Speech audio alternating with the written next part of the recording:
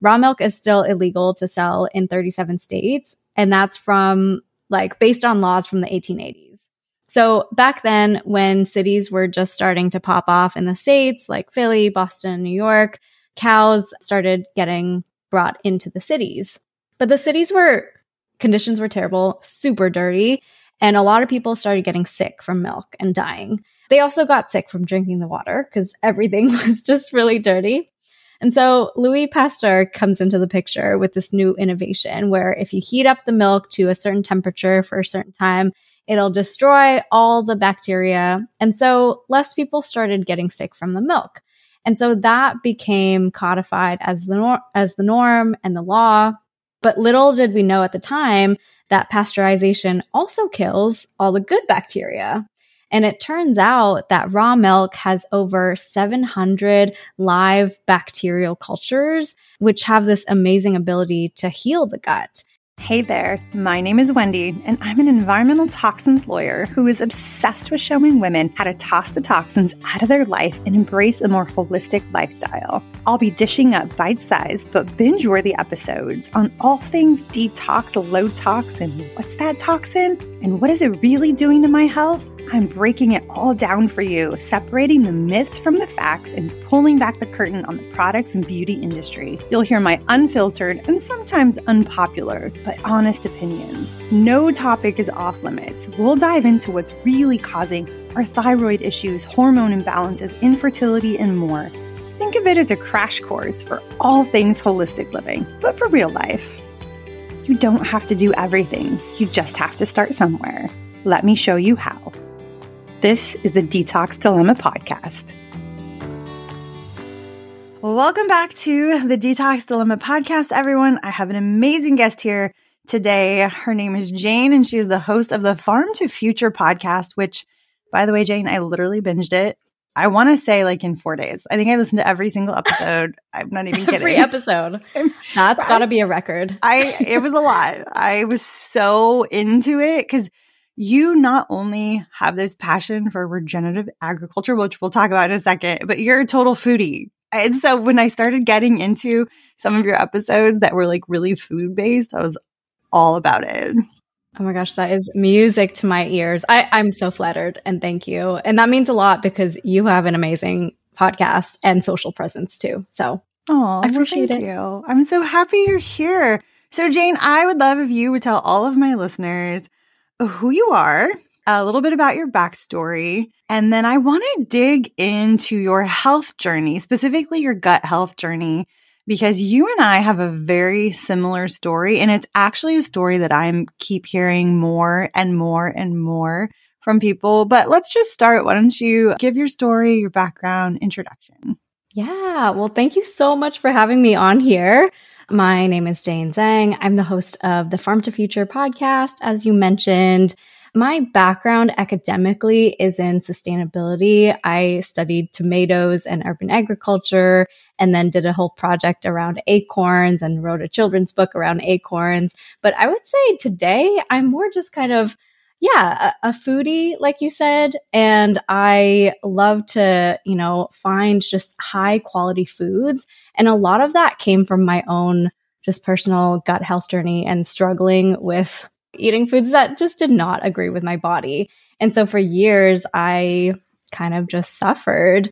And that's one of the motivations why, I keep doing what I do, and I love talking about food. But yeah, let's rewind a little bit. So my gut health journey, I would say that growing up, I actually had a pretty balanced and healthy diet. So I grew up in a Chinese Canadian household. We had a lot of veggies, kind of rice-based meals, and a wide variety of animal proteins. We would eat the whole animal, and Saturday nights, we'd have whole fish, and my siblings and I would fight over who got the fish eyes.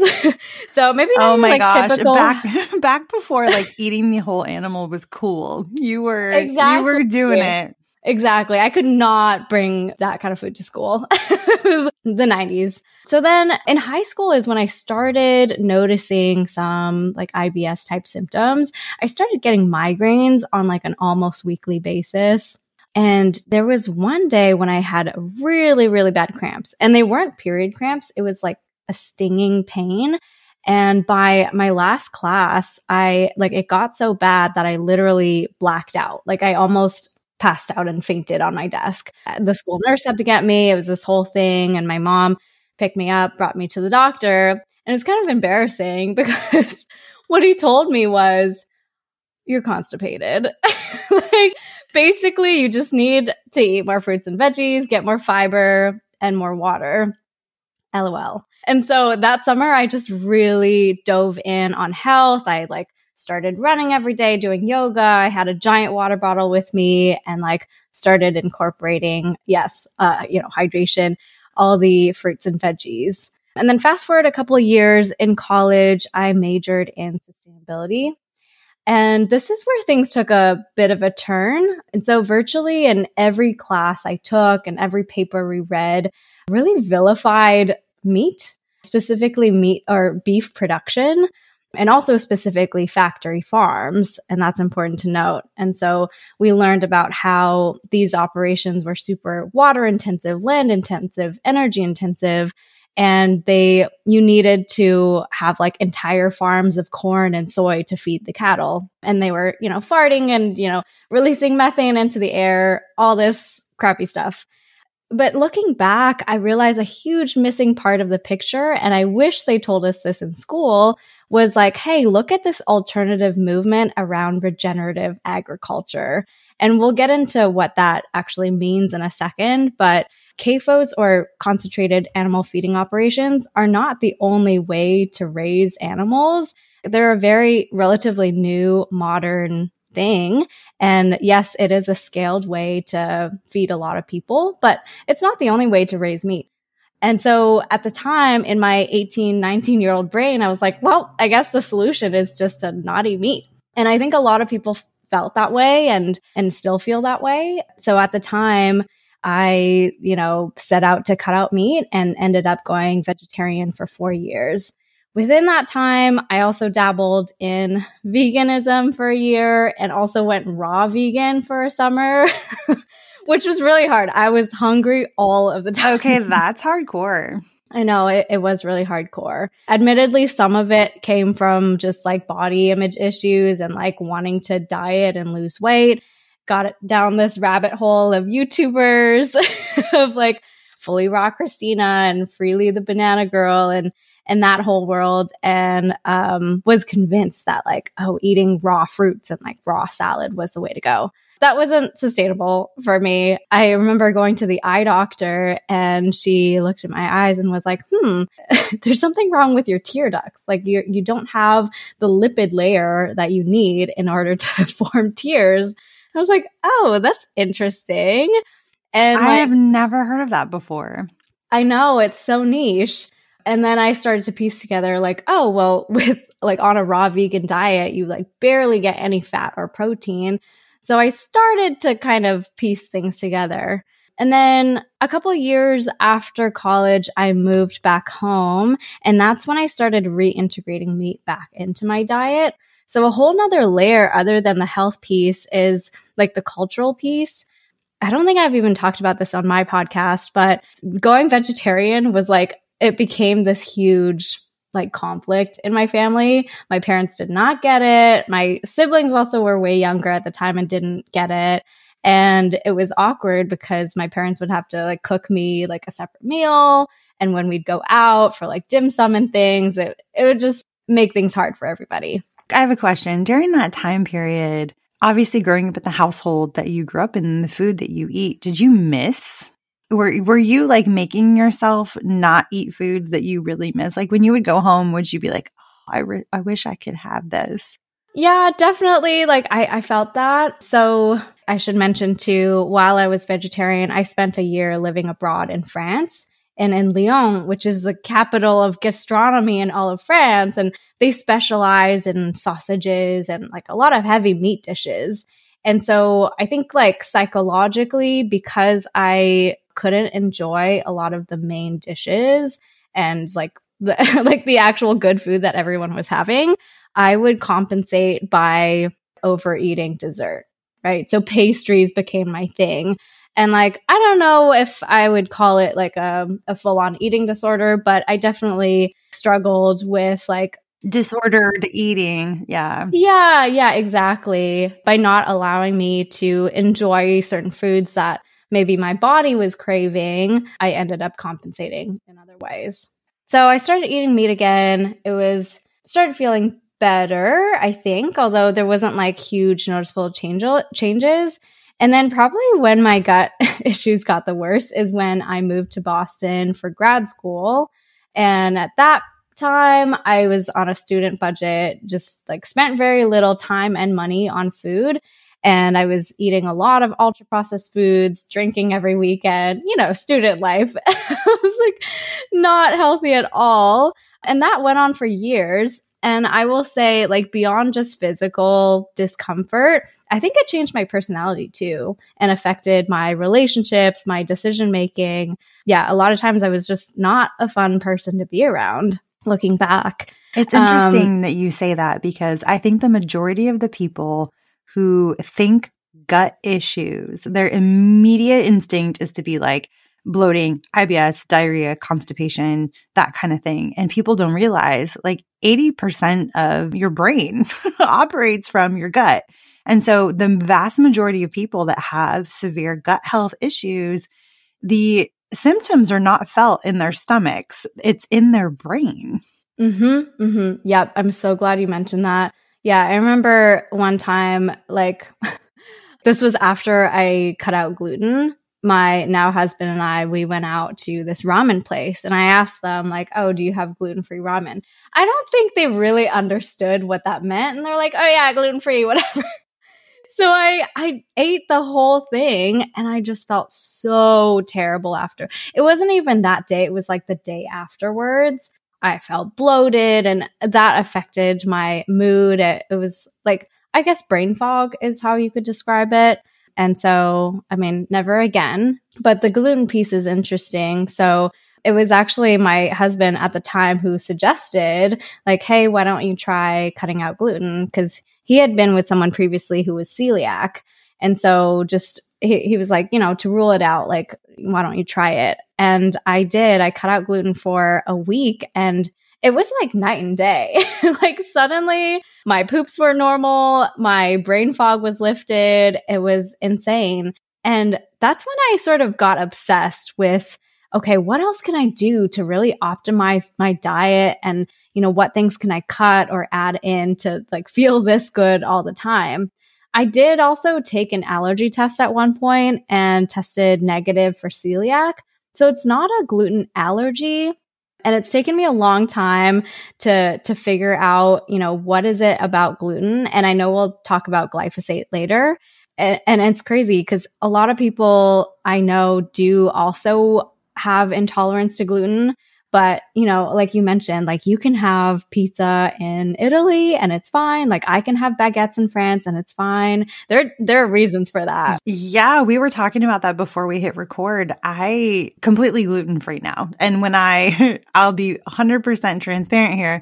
Last night I was at a friend's book club and somebody made some pumpkin bread and I indulged in a piece and I was absolutely miserable this morning, just absolutely miserable. And when I lived in Italy, I ate all the pasta and bread I wanted and I never, ever had a problem. And same as you, I did test. I'm not celiac, but I do have Hashimoto's, autoimmune, and gluten really affects me. Brain fog, bloating, irritation. I become really irritated. So yeah, I there's a lot of reasons for it. I think, one is the way we process gluten, the wheat that we have here in America. I think people don't realize how terrible the way that we process our wheat actually is. Like the end result isn't even wheat. Like it's just this solvent based ultra processed garbage that doesn't even resemble what they use. Yeah, in Europe. totally. So. Yeah. The crazy thing I found out about glyphosate and wheat is that it's been a practice for a while now, but farms are phasing it out. But is a lot of farms will spray glyphosate, which is a weed killer, all over the wheat crop right before harvest. And you would think like, oh, that's crazy. Like, wouldn't that kill the plant? Yes, it does. The reason they do that is so they dry out the wheat before harvest, so it's easier to process. But afterwards, they don't like wash it out. They don't clean out like anything. The glyphosate is just in that wheat that goes into the breads and the cereals and everything else. And we know that that glyphosate is tied to forms of cancer, gut issues, gluten intolerance, etc., which we can go into later. Yeah, I will go into that glyphosate especially in a little bit, but I want you to finish your gut healing story. Yeah, I guess from then on, so ever since I found out about gluten and what cutting that out could do for my body, I started looking at what other culprits could be in my day-to-day foods that I need to cut out or switch out. And since starting the podcast, I've realized like a couple really key things. And one is this framework around like how processed your foods are.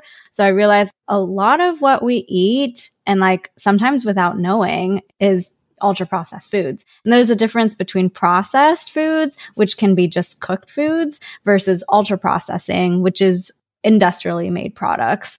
And it can be like, you know, random hidden things like your ketchup or like the keto bread I eat because it's gluten-free. And that's like the catch-22 with a lot of gluten-free things, especially baked goods, is like, sure, they're gluten-free, but there's a lot of gums and things in it that, you know, make it not great for you. And so, yeah, I've been on this healing journey since. I feel like it's a forever thing at this point, just because your body also changes through different phases. But I think that's the fun part too, is like you get to experiment, and I just love food in general. So being able to experiment with new foods and talk about it is just my favorite thing. I love that. Yeah, it's interesting. I eat very ancestrally now.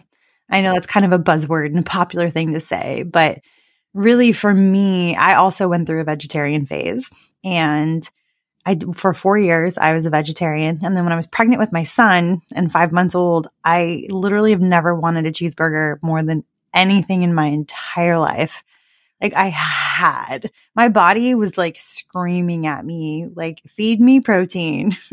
And you can get protein from vegetarian diets, but with that protein comes massive amounts of carbs. And you also don't get the fat, that's saturated animal-based fat that's full of all of those nutrients. And I'm not knocking on anybody who is a vegan or a vegetarian. I do think there's a lot of bio-individuality and a lot of, you know, what is your ancestral lineage and your genetics. And I don't think that food is ever a one-size-fits-all kind of thing. This is just my journey, what works for me, what did not work for me. Being a vegetarian did not work for my body. I was not healthy. My labs showed it. I had really bad blood sugar issues, and I was eating so clean. But again, you have to eat so many carbohydrates as a vegetarian or as a vegan in order to get protein in, that I was just eating so many carbs. So looking back, it makes so much sense to me why I had blood sugar issues, right? Because I wasn't balancing it out with good fats and good proteins. And now I eat a really balanced diet where I include, you know, nose to tail. We eat liver. My husband is an avid hunter. We eat heart. We eat, you know, as many parts of the animal as we possibly can. I love to slow cook meats that have that gelatin, because gelatin is such an important thing for your gut. And I think a lot of people don't realize the gut lining, you need gelatin. There's other things you need too, but gelatin plays a really big role in helping keep your gut smooth and healthy, and without those holes being poked into it by things like pesticides and your dishwashing detergent, which is another episode. But it's these foods that we never really considered as important for our health are so important for our gut health. And since I now eat very ancestrally, my health has been improved a millionfold. I have my Hashimoto's is in remission. I no longer have stomach issues unless I indulge and eat gluten.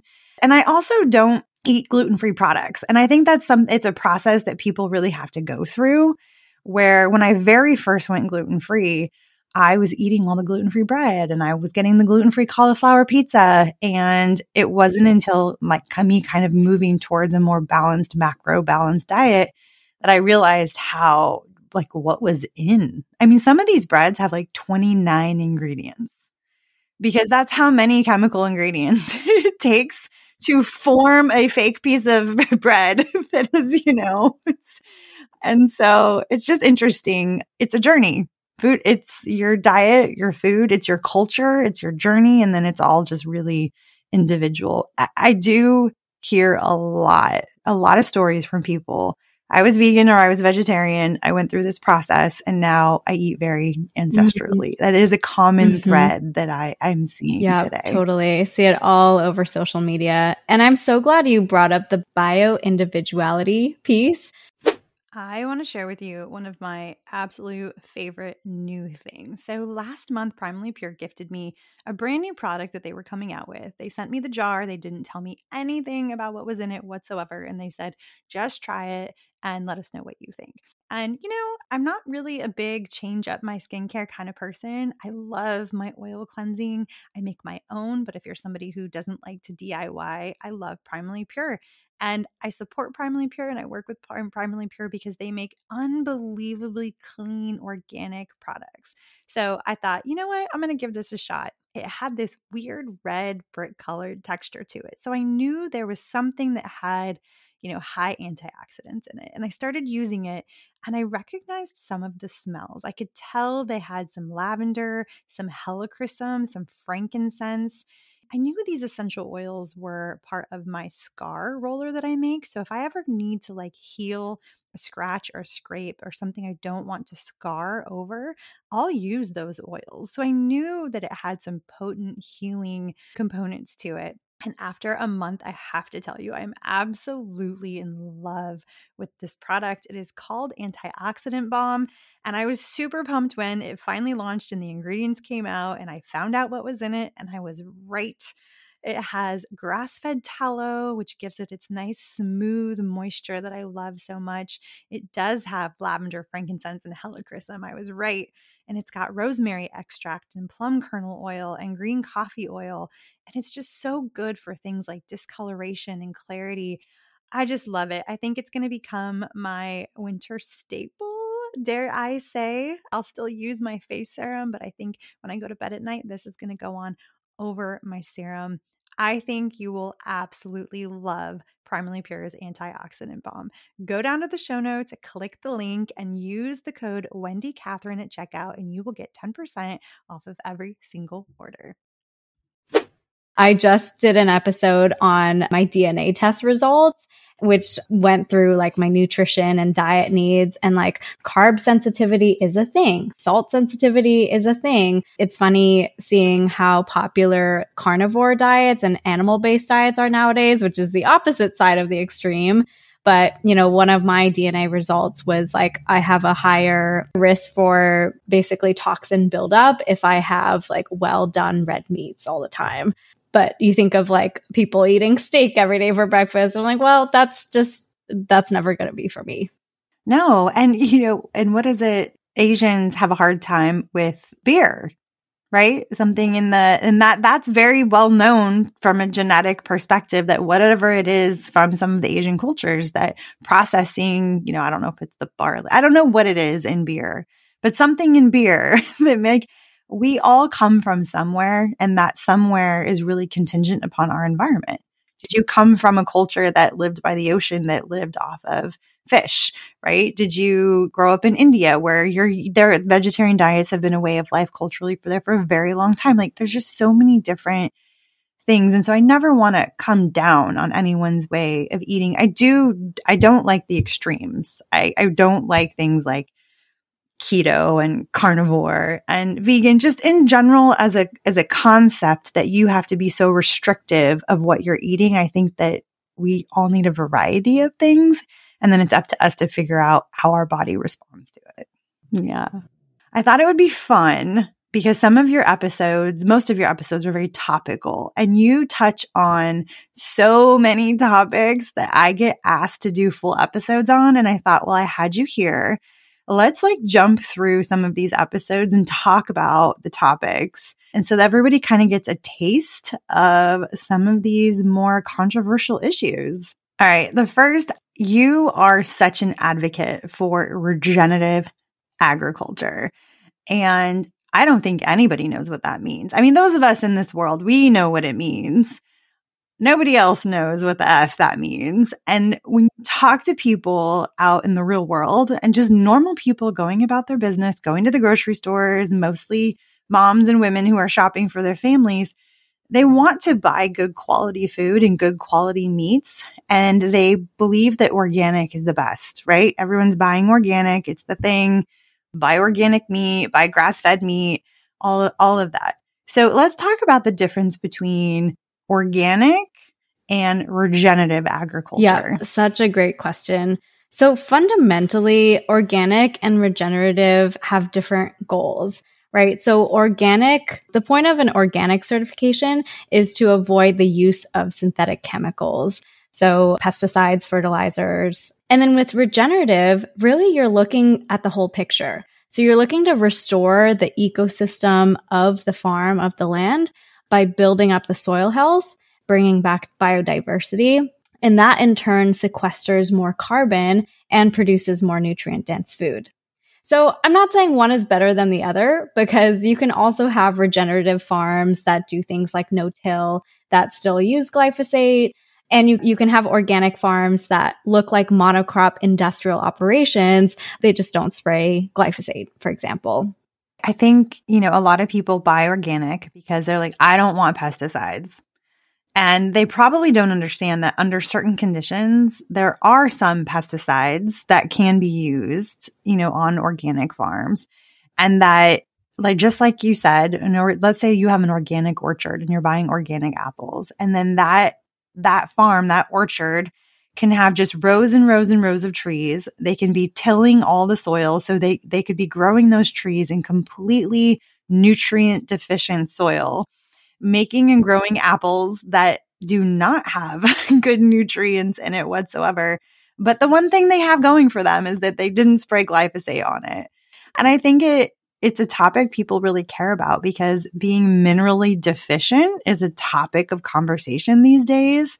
And the mineral content of our food is directly related to the health of our soil. Absolutely. Yeah. And when you're spraying glyphosate, you're actually stripping out more of the minerals from the soil. But that's an aside. I think my favorite way of describing what a regenerative farm looks like is if you imagine like a picture book version of an animal farm. Like you've got your cows and your sheep and your chickens and you got your crops and you have your animals and plants on one farm, right? And you stick your hands in the soil, it's moist, it smells alive, it's got worms. That is the epitome of a healthy regenerative farm. But it takes a lot of work to get to that level. So I forget the exact stat, but the majority of the soil in America is degraded. Like the majority of farmland soil is degraded. And there's a great documentary called The Biggest Little Farm that walks through. It's my favorite. So I love it. My kids love that documentary. Love it. It's such amazing. A great example. So it walks through one family and how they took a piece of degraded land in California and restored it into this like oasis, essentially. But I think that took them about 5 years to really build up the soils and build up the farm. And you have to really bring back the life in the soil. And one of the best ways to do that Joel Salatin talks about on his farm at Polyface Farm, is bringing animals onto the land. So this might be like kind of a weird, I don't know, it might sound surprising, but how it works is when you bring, for example, cattle over a piece of degraded land, it's desertified, it's dry, there's like no organic matter in the soil. The cows will poop on the land and they'll like stamp their hooves into it, which pushes the poop in.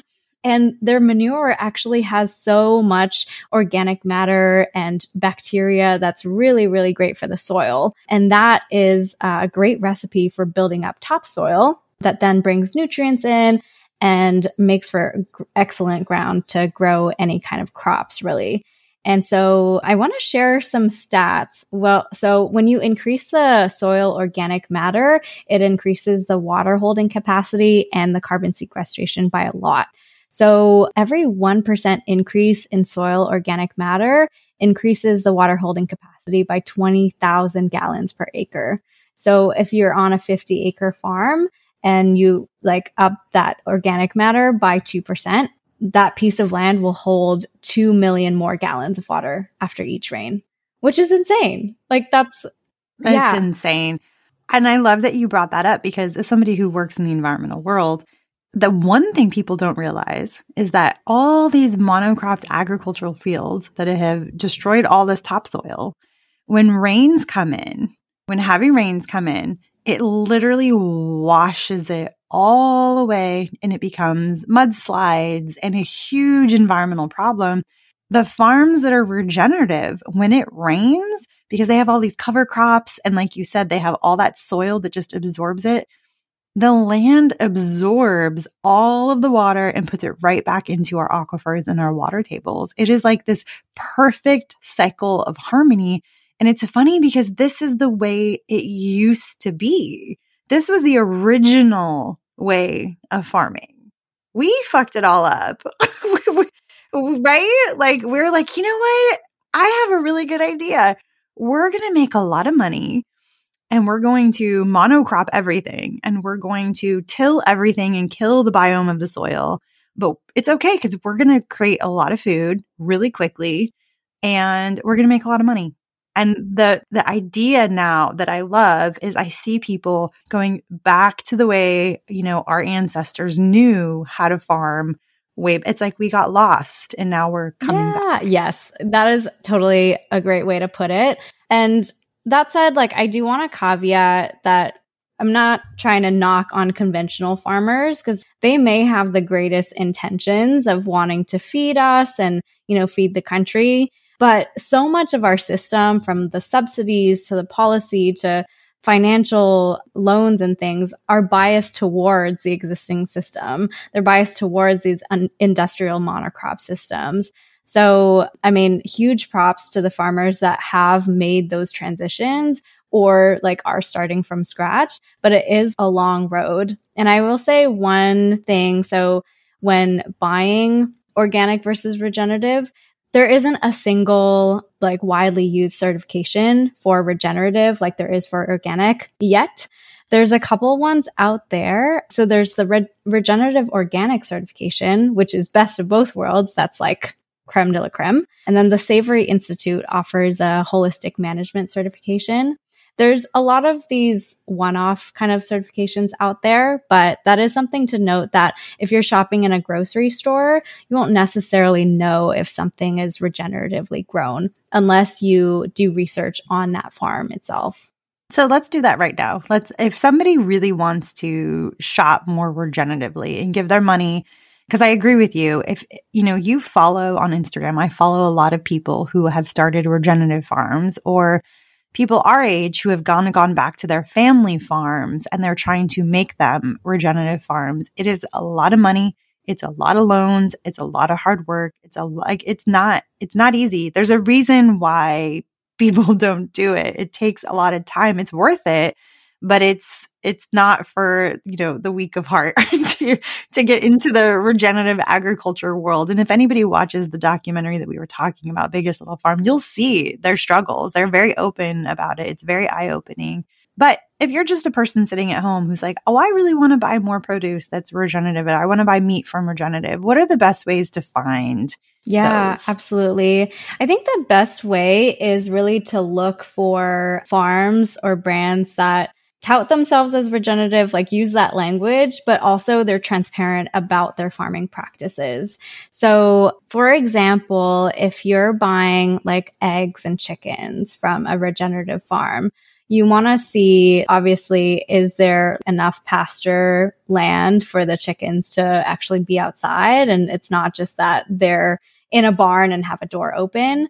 The other thing I should mention about the grazing operations is that in conventional agriculture, there's a tendency to overgraze if you have too many animals on a small piece of land. And so with well-run grazing operations, you want to have like some way of moving the animals around the field. So that might look like mobile fences, mobile water sources, and things like that, so that you know that there's proper management of moving the animals around. I think when it comes to vegetables, there's questions you can ask the farm around, how do they manage the soils? Do they use cover crops or do they till? You can ask about what kinds of weed and pest management practices they use. Do they use chemicals?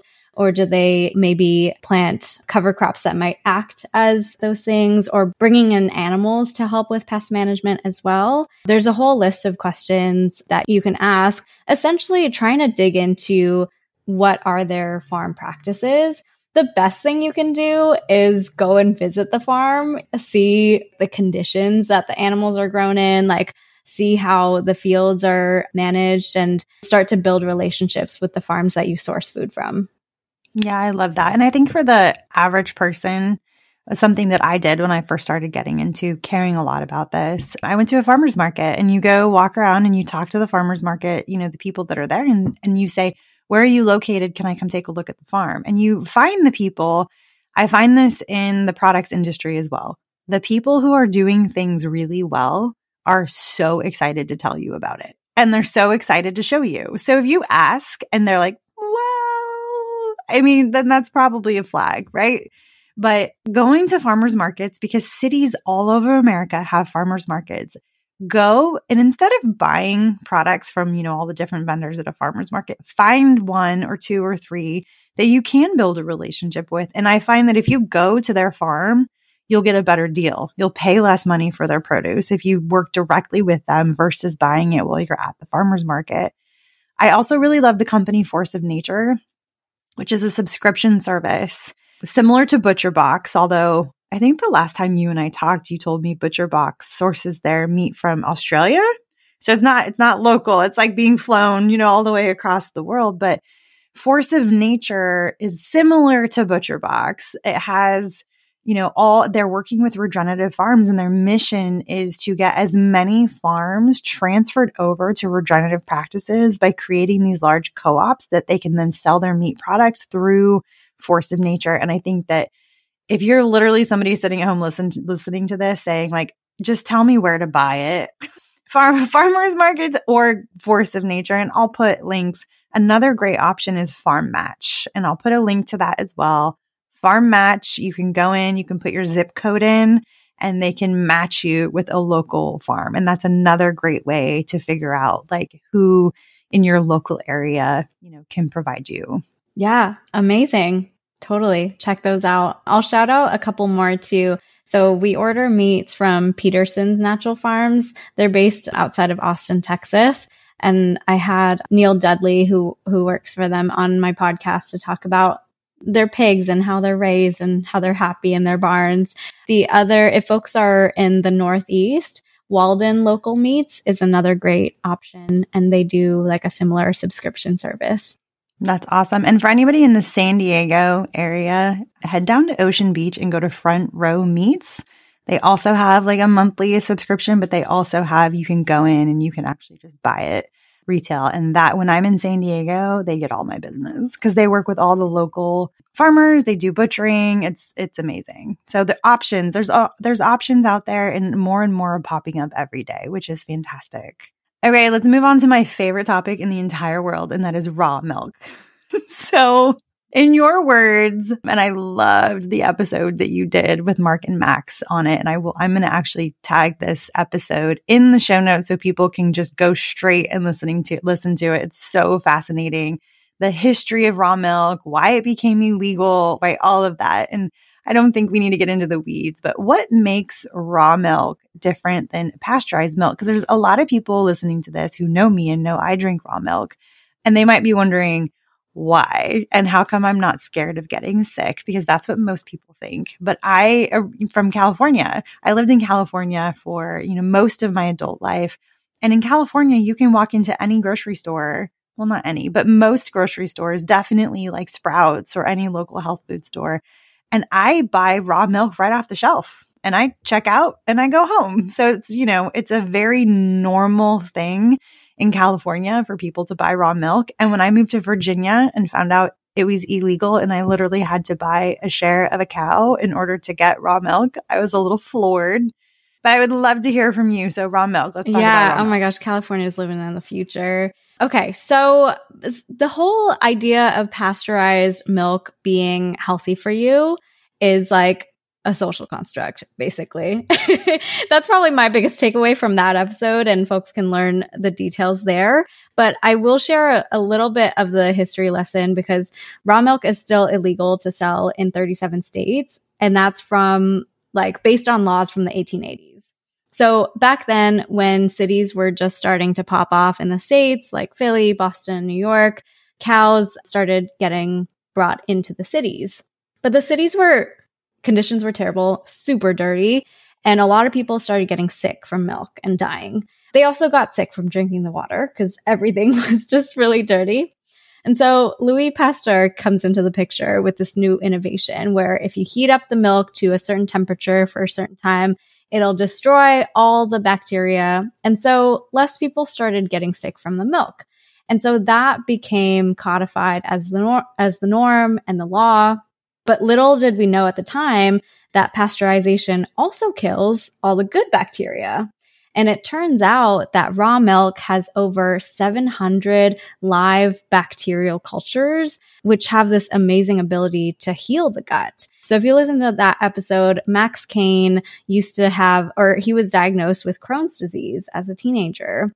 And in his 20s, he discovered raw milk and started drinking it, and it immediately made him feel better. Suddenly it didn't hurt to eat, and it just started transforming his gut. Because raw milk is kind of taboo, it's still not talked about very widely, but if you go on PubMed, you can find there's over 70 studies that have been done on the health effects and health benefits of raw milk. And probably the best comparison you can make is between raw milk and human breast milk. And nobody can argue with the benefits of breast milk, right? It's literally the food for babies. It provides nutrition, but also seeds the baby's immune system. I'll point out one study in particular that I found really interesting. So it's called the Gabriella study, and it was done on about 3,000 kids in the city versus the country. And they looked at asthma, allergies, eczema, and hay fever rates among these children. And they found that there was virtually zero among the kids growing up in the country. And a big factor of that was that they were consuming raw milk. So it's super interesting. And then on the flip side, if you look at pasteurized milk, it's the most allergenic food in the country. And the reason for that is when you heat up the milk, you end up, of course, killing all that bacteria and, bursting a lot of the live cells that are in the milk. And when that happens, I think it's called cell lysis, but all those broken pieces of the cells, when you drink the milk, your body interprets that as biological junk, essentially. And a lot of us just reject that milk.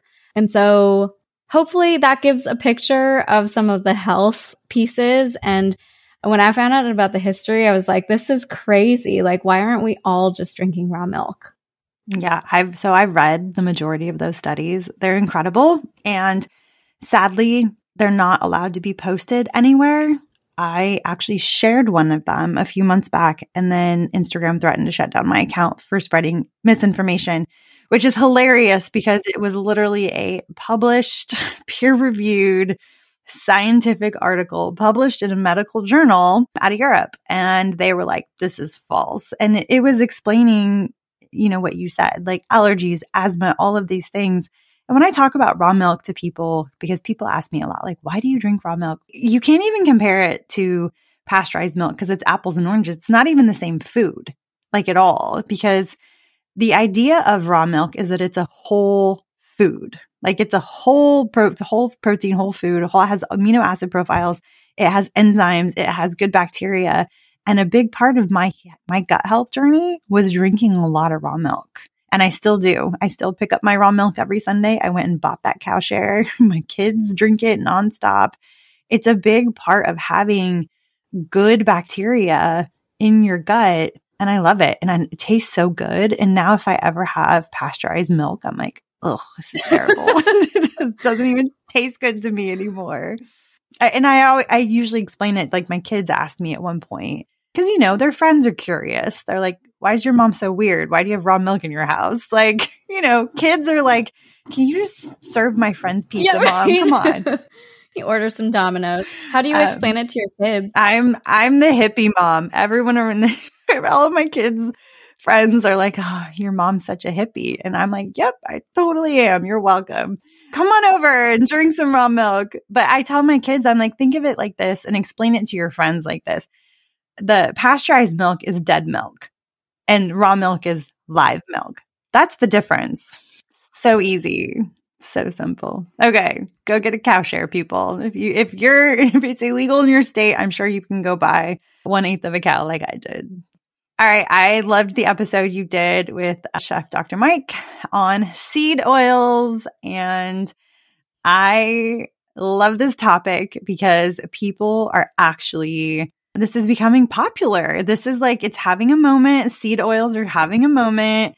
And I love it. I'm here for it. So what's your take on seed oils? It is a thing. Seed oils are not. They're the devil. You should stay away from them. Yeah, it sucks because my parents have been cooking with canola oil for so long because it's cheap and it performs well. It has a high smoke temp and all this stuff. But vegetable oils, I'm saying that with air quotes, are like a totally made up thing. They're not vegetables at all. It's like things like rapeseed, canola. These are industrial products. And ultimately, at a molecular level, they're what's called polyunsaturated fats. And it means the important takeaway is that they're unstable, right? So if you compare that to animal fats like lard, butter, they're relatively solid at room temperature, right? And that's because at a molecular level, they're stable. And then you have olive oil, which is like a different category. So olive oil is a monounsaturated fat. So it does move around a little bit, but it's way more stable than these so-called vegetable oils. And olive oil is also, it's naturally extracted. It's pressed, right? People have been doing it for centuries. So with these vegetable oils, anytime you cook them in high temperature, you are creating trans fats. And we've known for a long time that trans fats are bad. They're linked to heart health issues, inflammation, type 2 diabetes, even birth defects, and more. And obesity. Yep. Or as Chef Dr. Mike says, diabetes, because they're always linked. And also when you cook these vegetable oils, you release over 50 novel cis molecules, most of which we have no idea what their effect is on the human body. Over 90% of the canola oil in the US and Canada is GMO. So they've been exposed to a lot of pesticides and you want to stay away from those. So long story short, avoid any and all of those vegetable oils, the ones, they look yellow, they come in a clear plastic bottle. So the good fats to use are olive oil, like I mentioned. I actually did a whole episode on how to shop for high quality olive oil. You do want to look for extra virgin. The most important thing actually is to look at the harvest date on the back of the bottle because that'll tell you how fresh it is. I was shopping for some olive oil the other day and within the same SKU, the same product line, there was bottles from 2021 and 2023. I'm like, okay, well, obviously I'm going for the fresher ones. But some of my favorite brands there are California Olive Ranch. They do some great olive oils, and Vignoli is a small brand by this guy who hand curates the olive oil from Italy, and he's based out of Florida. Other oils that are okay to use are avocado oil and grapeseed oil, particularly for cold use. Those are totally fine. But in general, olive oil is great. And then the other big category is animal fats. Right? So butter, lard, tallow, those are all super, super stable and you can cook them to any temperature and there's all kinds of great benefits too. They're super bioavailable. I will do this thing where we buy these sausages from Peterson's Farms and they have a little bit of flavor to them too. And so I'll always cook down the sausages and then pour the lard into a jar and save that to stir fry my veggies. So you get a 2-for-1.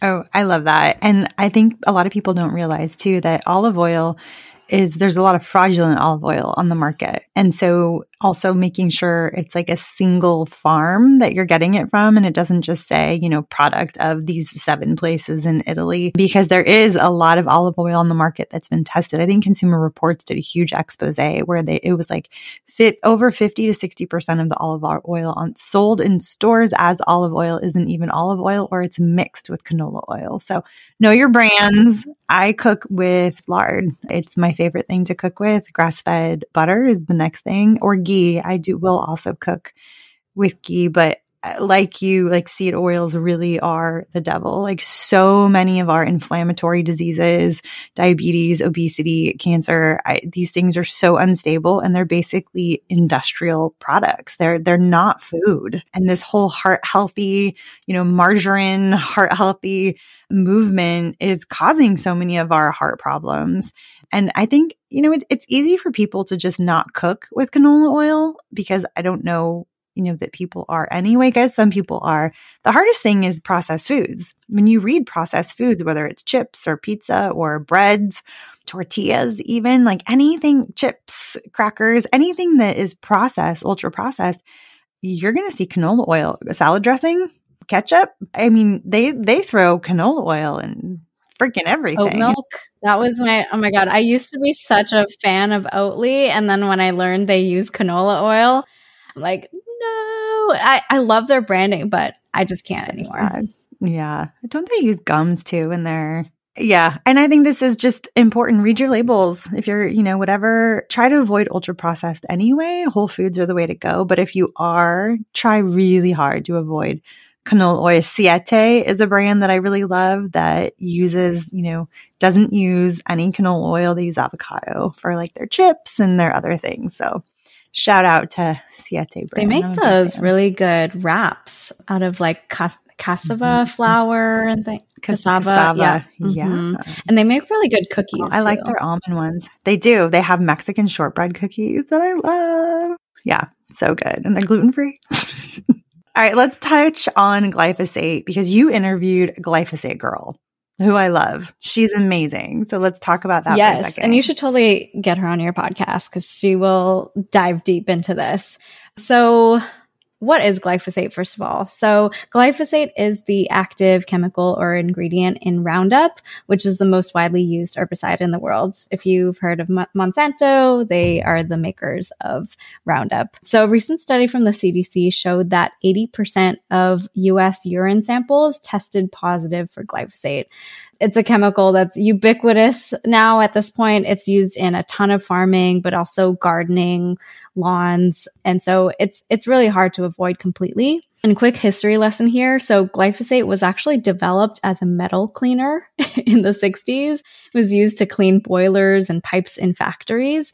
And then in the 70s, they realized that, hey, it's actually a really good herbicide also.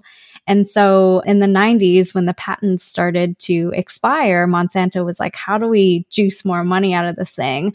And so they came up with this genius plan where they developed GMO seeds that they called Roundup Ready. And so they came in as a package where you get these genetically modified seeds that are made to grow even when you spray glyphosate on them. And so it's perfect for a farmer. You just buy the seeds, you buy the glyphosate. You don't have to do any of the manually worrying about weeds and things popping up. So it's like, seems like a perfect solution, but it causes all kinds of problems. We had talked about the chemicals leaching into the groundwater and all that downstream effects. And then in terms of health effects, so there's a clear link between glyphosate and certain cancers, namely non-Hodgkin's lymphoma. There have been some big lawsuits around this, and Bayer, which is the company that acquired Monsanto, they've actually set aside, I want to say like a 10 billion, don't quote me on that, but billions of dollars for future lawsuits coming from people who develop cancer, which is crazy. Glyphosate is also linked to autoimmune disease by causing dysbiosis in the gut. Glyphosate causes damage to the microbiome, selectively harming beneficial strains while sparing other more pathogenic bacteria. And there's a ton of other active research going on linking glyphosate to gluten intolerance, infertility, a lot of health issues. The other thing I'll say about US versus Europe is that there is a loophole in the EPA where when you're registering a pesticide or a chemical product, you only need to list one active ingredient. And so for Monsanto, they put glyphosate, but what they don't tell us is that they put in a ton of other chemicals, namely surfactants, which are like the soapy substances. And the surfactant POEA in Roundup is highly toxic and is actually banned in the EU. So, that's probably one of the reasons why wheat is a little bit safer in Europe. There's a ton of other reasons too. I mean, just like culturally, they care a lot more about the quality of their food. And so just at every step of the way, it's going to be a safer product. And then so I'll end up on like, what can you actually do since glyphosate is virtually everywhere?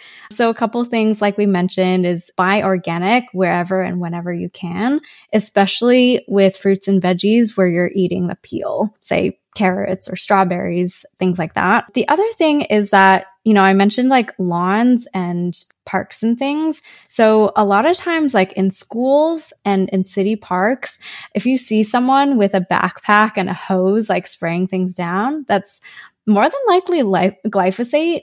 And so one thing you can do is, speak to your schools and speak to your, city council and let petition to, not use Roundup or to replace them with other things. This affects all of our health, our kids, our dogs too. Dogs have been known to get non-Hodgkin's lymphoma from, lawns and things like that. So if anything, do it for your pets. Yeah, I get asked a lot what for yards, like, what should people use? I love the company Wonderside. They make really good, safe, toxin-free products for spraying your lawn, doing all kinds of lawn care, and it's not going to impact your pets. And as somebody who has 2 dogs, I'm like, don't poison my pet. So my neighbor the other day, I saw him outside spraying his yard, and we purposely like avoided. I kind of want to like go around my neighborhood and do a little maybe a little town hall, like come learn about safer ways too. But then I'd be that person. You'd be that mom. I'd be that mom. I'm already the hippie mom. Let's, Might as well lean into it. Right? Maybe I should. Totally. I loved this conversation. I want to kind of start to close out by letting people know where they can learn more. There have been some really amazing documentaries and coalitions and organizations that are really trying to push, we call it regen because it's, regenerative is such a long, annoying word to say. So we've shortened it. We say regen. Kiss the Ground is my favorite. So that documentary, if anybody can go watch Kiss the Ground, it's phenomenal. And it's also an organization that I love and believe in and support. What are some other documentaries or places where people can get information? Yeah, absolutely. I'll just mention too. So the team behind Kiss the Ground is now part of a policy advocacy movement called Regenerate America. So everyone should go check them out, sign the petition to heal America's soils. But other documentaries, so Sacred Cow is probably my favorite one. It's a great primer on regenerative agriculture and talks a lot about the animal side of things. That one's created by Diana Rogers, who's a real food dietitian. She's Sustainable Dish on Instagram, and she has a podcast too. I love her. We talked about Biggest Little Farm. That's a great family-friendly one. I mean, these are all family-friendly, but that one in particular is super wholesome. I do want to mention a couple other resources. They're not necessarily documentaries. So one person to check out is Nina Teicholz. She is probably the biggest luminary around seed oils and animal fats. So she has a great talk that I can share the YouTube link with you. But she also has a book called The Big Fat Surprise: Why Butter, Meat, and Cheese Belong in a Healthy Diet. And the last one I'll mention is a book that I really love and I think everyone should read. It's called Braiding Sweetgrass by Robin Wall Kimmerer. She is an Indigenous professor and ecologist, and she brings a really interesting perspective on how humans and nature can work together versus, vilifying or one or the other or any of that stuff. So yeah, those are some of my favorites. I love that. I've never read that book. I'm going to have to put that on my Kindle reading list. Beautiful one. That is awesome. So where can my audience find you? I will link your podcast so people can go binge the podcast the way that I did. But where can people find you and interact with you? Yeah, so awesome. Yeah, please feel free to check out the podcast. It's on all podcast apps. And I pretty much exclusively hang out on Instagram. So you can find me at farm.to.future. My DMs are open anytime. I love chatting about all things food. So hope to see you there. Awesome. Well, thanks so much for coming on the show. And this was fantastic. I know that people are going to get a lot out of this education. We hit on all the topics that I get asked about pretty often. So at a minimum, they got a basic education, and I think they got information that they can go out into the world and make better health choices. So thank you, Jane. Thank you so much, Wendy. This has been so much fun. You, my friend, have officially finished another episode of the Detox Dilemma podcast. And if you want more, head over to wendycatherine.com to get all the show notes and links to discount codes from our amazing partners. If you're looking for something specific to help you detox your home, make sure you check out my toxin-free shopping guide at toxinfreeshoppingguide.com. It's organized by category and makes detoxing your home simple. I'll see you next week. And until then, I hope your life is getting just a little less toxic.